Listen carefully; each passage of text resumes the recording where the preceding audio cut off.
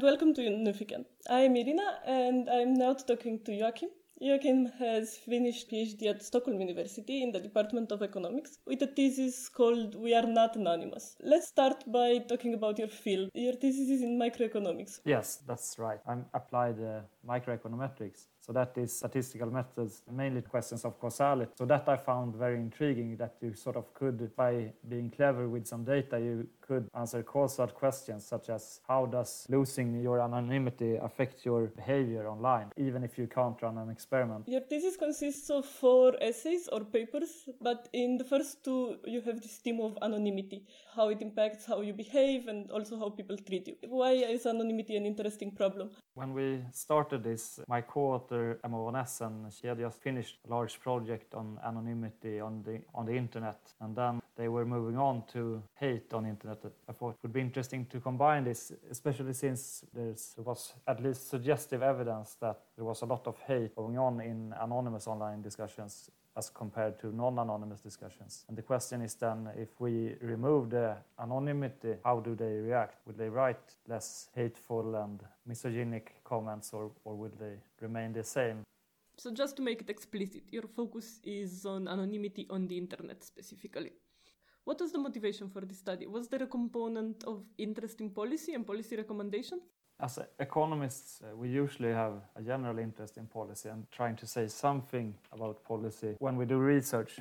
And I think our starting point here was that we wanted to see if anonymity is a good policy if you want to decrease hate. However, as we move along with our research, you realize that basically we're just looking at the cost side of anonymity. So there might be very large benefits as well, that you can express your opinion without fearing retaliation. So for instance, if you want sensitive information, you almost always have to go to the anonymous sources. The backside of that is that you get a lot of bad information as well in the anonymous forums, and you also get a lot of hate and racism and just a lot of things you don't ask for. So we are now focusing on the cost side, but I think there are benefits as well.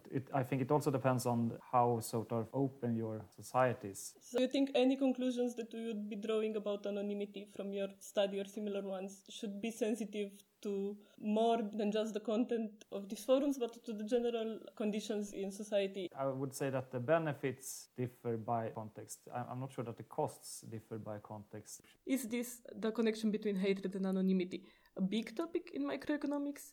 Are there a lot of people working on it? Hate and anonymity has not been studied before. However, lately there's been an increase in the interest in social media in general and economics. So even more, I think, in political discussions and political protests. So there are several studies either linking or trying to causally estimate the effect of social media on different political outcomes. And I think our study is a part of that literature. However, we focus more on the actual discussions rather than, for instance, protests in the street. You are fitting into this emerging tradition of studying social media from an economic point of view. Yes, I should also say there's an older area in which you study media effects in general in economics and in political discussion. And we're also, of course, part of that. However, in this day and age, social media and information on the internet is becoming more and more prevalent, especially for younger people. And thus it is important to know what information is available there and how it affects people. From reading your thesis, We Are Not Anonymous, I understand that it is actually not easy to find examples where you can compare anonymity and lack of anonymity. For example, for groups of people in similar situations. But you did find exactly such a case for your thesis, the Swedish forum Flashback. Can you describe the case a bit and how you found it? Yes, the general problem with trying to estimate the effect of anonymity on hate is that there might be self-selection. So individuals that might be prone to writing hateful might sort themselves into anonymous forums. Can you describe it a bit? We both knew of Flashback because it's been featured a lot in Swedish news. We also remember that suddenly some journalists had access to a lot of the identities of Flashback. Unfortunately for us, we realized that it was only a specific part of the users at Flashback, namely those that were registered before a specific date. That sort of created a close to random situation where those that sort of early registered were exposed to this shock that they were suddenly not sure that they were anonymous, whereas the later users, they were not a threat. When did the leaking of the identities happen? close to the election in 2014. So I think it was a few weeks ahead of that. So in September of 2014. Just to summarize the study, we are talking about a very active Swedish forum, a Swedish version of Reddit, so to say. And there was an external event, disclosures to the media about the identities of some of the users, which basically separates the users into two groups. One has its anonymity threatened, and you can look at how this threat changes the behavior, and this group is what you call the treatment group. And the other group is safe, not impacted, and they can act as a so-called control group. Having them both means you can compare changes in behavior. Yes, but I should state the important thing in the strategy we use. So we look at how they differ, the difference sort of before and after between these groups. So how they change their behavior when they go from being anonymous to being threatened of not being anonymous. So by doing this, it's not necessary condition that they are exactly similar in the pre-period, preferable if they are, and they are very similar in the pre-level of hate. However, it's not necessary. The necessary condition for estimating the causal effect is that they are only changing their behavior in the post-period. So the change in behavior is only due to this exogenous shock. So that in essence, there must not be any difference in trends in hate between the two groups. That's the necessary condition. You are saying that the two groups that we just defined, the two groups that were defined by this exogenous shock or external event, are not to be compared before the event, but only to be compared in how they change after the event. Before the event, they turn out to be pretty similar. Yes, they don't have to be, and the key assumption is that there is no difference in trend. And this is something we sort of can look at if there appears to be a trend. So by trend, you mean, for example, if it increases around the election for both of these groups, it should be the same tendency for both groups? No. The key thing is that so if they have similar trends prior to the exposure, we would assume that they would have similar trends after exposure had the exposure not happened. So what we see is that there is a change for one group after. So under normal circumstances with no external event, both new users and old users have the same trend. Yes. This forum must be huge, right? I see it has about 1 million users. How much of it did you look at? We selected certain parts of the forum. We were interested in primarily in political discussions, part because we know there's a lot of hate going on there, but also because we think there's a lot of important information provided if you can have a good discussion about politics online. So we focused on political discussions and in particular in 3 sub-areas. So we downloaded the discussions on domestic policy, immigration and integration, and discussions on feminism. How come? Why these 3?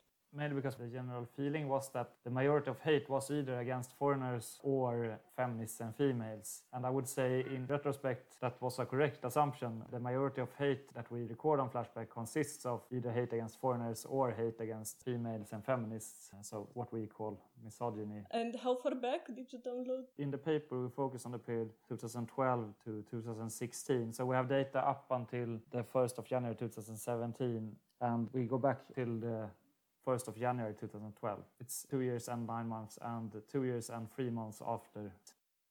How much hatred are we talking about? What is the percentage of hateful posts before the event? If we use the measure that we generate using the machine learning technique, which we have not discussed, then in the pre-period there's around 17 or 18% of hate against foreigners and around 13% for hate against females in that period, pre-period. It differs a little bit by treatment and control group, not much. In particular, it's very similar for hate against foreigners. Let's talk about how you quantified this. You said you used machine learning? Yes. What we did was that first we had this data downloaded. So the data at Flashback is, first it's divided into subforums. In our case, we have this domestic politics, feminism, and immigration and integration. And then each of these subforums is divided into different threads where you discuss different topics. So what we did was that we randomly picked 100 of these different topics or threads. And then we had a research assistant read the first 12 posts. So that's the first page you see when you enter the thread.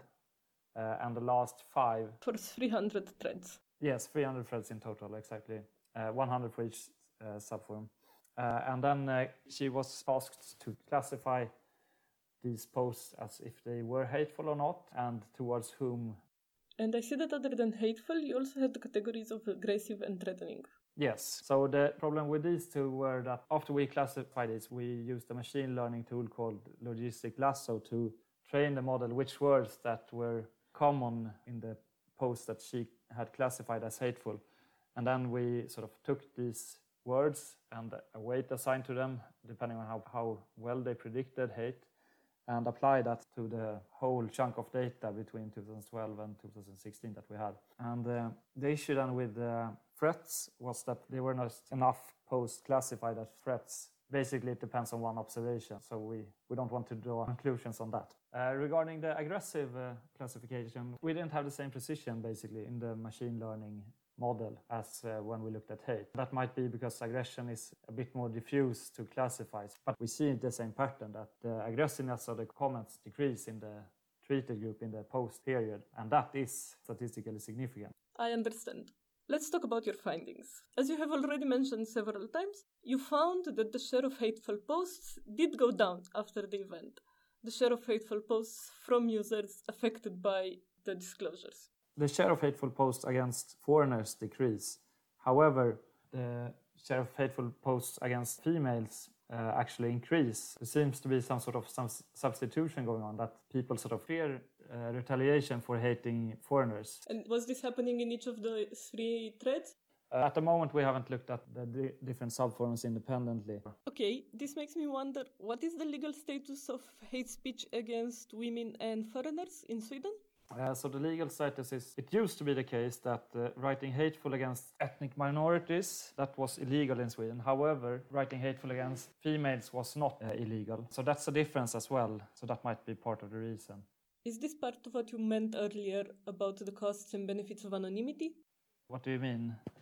That anonymity protects you from the legal consequences of your speech, so that the difference between hate speech against ethnic minorities, which is illegal, and hate speech against women, which is not there if you are anonymous?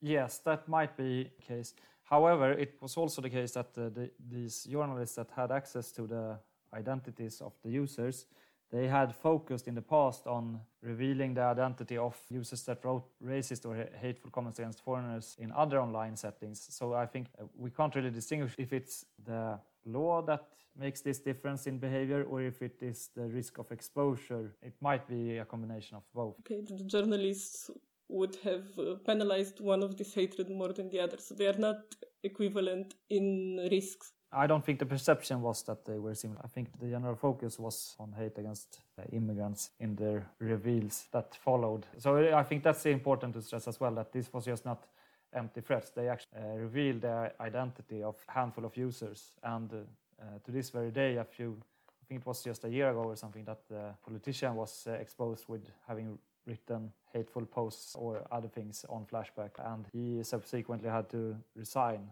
But who are the producers of hate? The hateful posts and comments, are they written by all users equally or fairly equally? Or is there a small minority of users producing most of them? Yes, so this was actually a bit surprising to me, I think. So I would have expected that it was quite evenly distributed. But basically what we see is that there's a small minority that provide a lot of the hateful comments. Half of the users don't write any hateful comments at all, whereas the other half write some, and in particular those in the top 10% account for a very large share of the hateful comments. You said the amount of hate goes down for the treatment group, the group that risks being exposed. What happens for the other group? For the other group, it more or less remains stable. There's a small decrease, but it's very small and it's not significant. It's not statistically significant. In large, they were not affected by this event. So what does that mean for the forum overall? Because the groups that are not threatened, post-2007, they remain at the same level, and the groups before change their behavior. Does the forum change massively from the point of view of readers? No, for the typical reader, I don't think there was a big change, because those at the risk of being exposed were a relatively small share of the users as well. It's not that they are few, but compared to the vast bulk of users, they were clearly a minority group. So the typical user might not notice a big difference. For the group that were exposed, I think this was a big change. So their share of hate decreased, and in particular those users that had written a lot of hateful posts in the period prior to this event, they decreased their writing at Flashback in general by a lot. I would say in general, the users that were exposed, they did not change their share of hateful comments. They just decreased their general activity. And this is mostly true for those that wrote hateful things against foreigners. I should say. So those that wrote hateful things against women in the pre-period, they just didn't change their behavior to any large degree. I see that you don't give strong recommendations policy-wise in your thesis. But can you tell me if you think your study points towards any policy recommendation? I suppose what we're talking about is real name policy on this website. Basically, I don't think we can draw any strong policy conclusions regarding anonymity just from our paper, because we just look at the cost. However, I think what our paper shows could be interesting from a policy perspective is that these users that misbehaved in the pre-treatment period, they actually responded to this threat, even though the risk of being exposed was relatively low. The cost of being exposed was quite high. The few of them lost their jobs, or I think for them it was very costly, but the probability of being exposed was not very high. In that sense, it's an interesting finding for economics in general and for policy discussions to see that you can sort of have social costs that incentivize people to behave in a socially favorable way. This is an old question, I suppose. The question of what works better as a deterrent, what works better in preventing crime or misbehaving.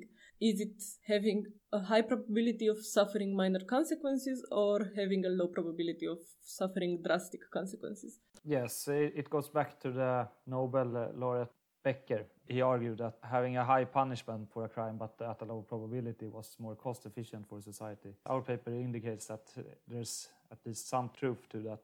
So now that we have gone over your thesis, analyzed the case study, discussed your findings, and put everything in context within microeconomics and within these larger questions about policy and policy recommendation, I want to also ask you a few questions about your life as a PhD student and your intellectual trajectory as a researcher at the PhD level. So first of all, where did interest in this particular topic come from? What was your background and how did it lead you to this research question? My background was that I was always interested in economics and political questions, even when I was in high school, and I went into economics at university. At university, I found theories on discrimination interesting because then you could sort of explain why discrimination could occur. And I also found my main research area now is, as I said, applied microeconometrics. Was interest in social media research any part of this? I think social media is increasingly important in the consumption of news and facts regarding politics. One thing is important to know, what kind of information do they find in these forums? And one other thing is that's also important to know is, okay, so what can we do to have good information provided? Is sort of anonymity good for information or is it bad? That is a very difficult question to answer. We instead went for hate because that's just someone writing something nasty. And that might be problematic for different reasons. So one reason might be that if you're in one of those groups and you just receive a lot of negative feedback, then you might just stop writing your opinion yourself. That means that there would be less information provided by, for instance, foreigners or women on these forums. Because exposure to hatred or the presence of hatred on these forums changes the behavior of users. Yes, there is evidence. There's a relatively old paper in economics that claims that hatred is sort of something that crowds out information in political discussions because it takes away the focus from the facts and instead focuses on making more emotional arguments against the group in particular. Based on that paper, if we want well-informed discussions on political topics, then I think we don't want a lot of hate in discussions. So I think that was the starting point. Did you have support from your supervisor for this project? I started with this project with my co-author Emma von Essen, and she was very excited and I was very excited. We were excited and we worked on this, and then I told my supervisor along, and I think he thought it was quite interesting as well, but it was also a bit of a gamble, I think, because it was a very new topic and we didn't know where it would end up. When you're a PhD student, you have the benefit of having a relatively secure position for a few years and to have the time to start a bit more risky projects. So I think I was in a position that I had 2 quite good papers going already, so I could gamble a bit. It was a lot of fun. You mentioned you used machine learning to classify the posts for your study. How did you acquire the knowledge for that? So we had a course organized by Professor David Strömberg, and he's one of the main figures in political discussions in media, I think. So he had a course, it was called Big Data, and in that course we learned the skills necessary. So I was interested in that course from the beginning because we were going to learn to write Python code and how to scrape web pages for data, which is something that we needed to do because we couldn't manually type in these millions of written posts. In the paper now we only use the logistic lasso, but we also learned other algorithms. I know people who are doing PhDs in literature. They've also resorted to downloading massive amounts of books with scripts and then looking for keywords. So I think it's spreading. Yes. Having worked with these techniques, I think it's a lot of fun. And I think we'll see how well it works in different contexts. But for us, it worked out quite well, I would say. Can you describe how your regular work day would look like? When you get a PhD position in economics at Stockholm University, you start in a program with 9 or 10 other students at Stockholm University and maybe 7 students at Stockholm School of Economics. And the first year, all you do is take courses that are quite tough. The first year I just spent trying to pass these courses that were basically applied mathematics. Then after that, I had a year where I took courses that I picked myself. So the second and third year I spent taking a few courses and trying to come up with ideas for research. Basically, I spent a lot of time in front of my computer reading, research and news to keep up to date with society and with current research. That was a period of some confusion, I think. And then I spent the spring term of the second year teaching, and then I also started my first project with my supervisor. From that point on, I got my supervisor on because in economics, you don't start with a supervisor. You have a assigned supervisor, but that's just on the paper. So after a year or two, then you get your real supervisor, so to say. And then it's easier to get going. So after that point on, I sort of always had some project that I worked on. So most of the days I went into my office and sat at my computer and tried and ran regressions or worked with data. And if it was not at my office, I was at home running regressions or managing data. And then I suppose you are writing at the end. At the very end, it was a lot of writing. Finally, I would like to ask you about the future. Where do you see that research on this topic and in this field is headed in the near future? I'm biased because I studied this question, but I think there will be more and more papers regarding social media and information online coming out. And I think anonymity will be part of some of those papers. With that being said, you never know what the future holds. There will be important questions, need answers in this area. In even more broader terms, we're still figuring out how to regulate the internet. There's a lot of policies in the EU at the moment on how to manage data and so on. And I think these are very important questions that economists could help answer or help shape the discussion on, at least the political discussion. So I think there's a lot of research potential regarding the internet in economics in general. Okay, thank you. Yes, thank you. I was very happy to be here and discuss it.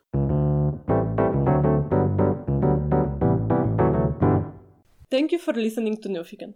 This has been Irina, talking to Joachim Jansson, who has done his PhD in economics at Stockholm University. If you want to know more about Joachim's research, you can find more information at our webpage, nyfiken.co. You can also follow us on Twitter, Instagram or Facebook as Curious Nyfiken in one word. This episode was published in August 2020.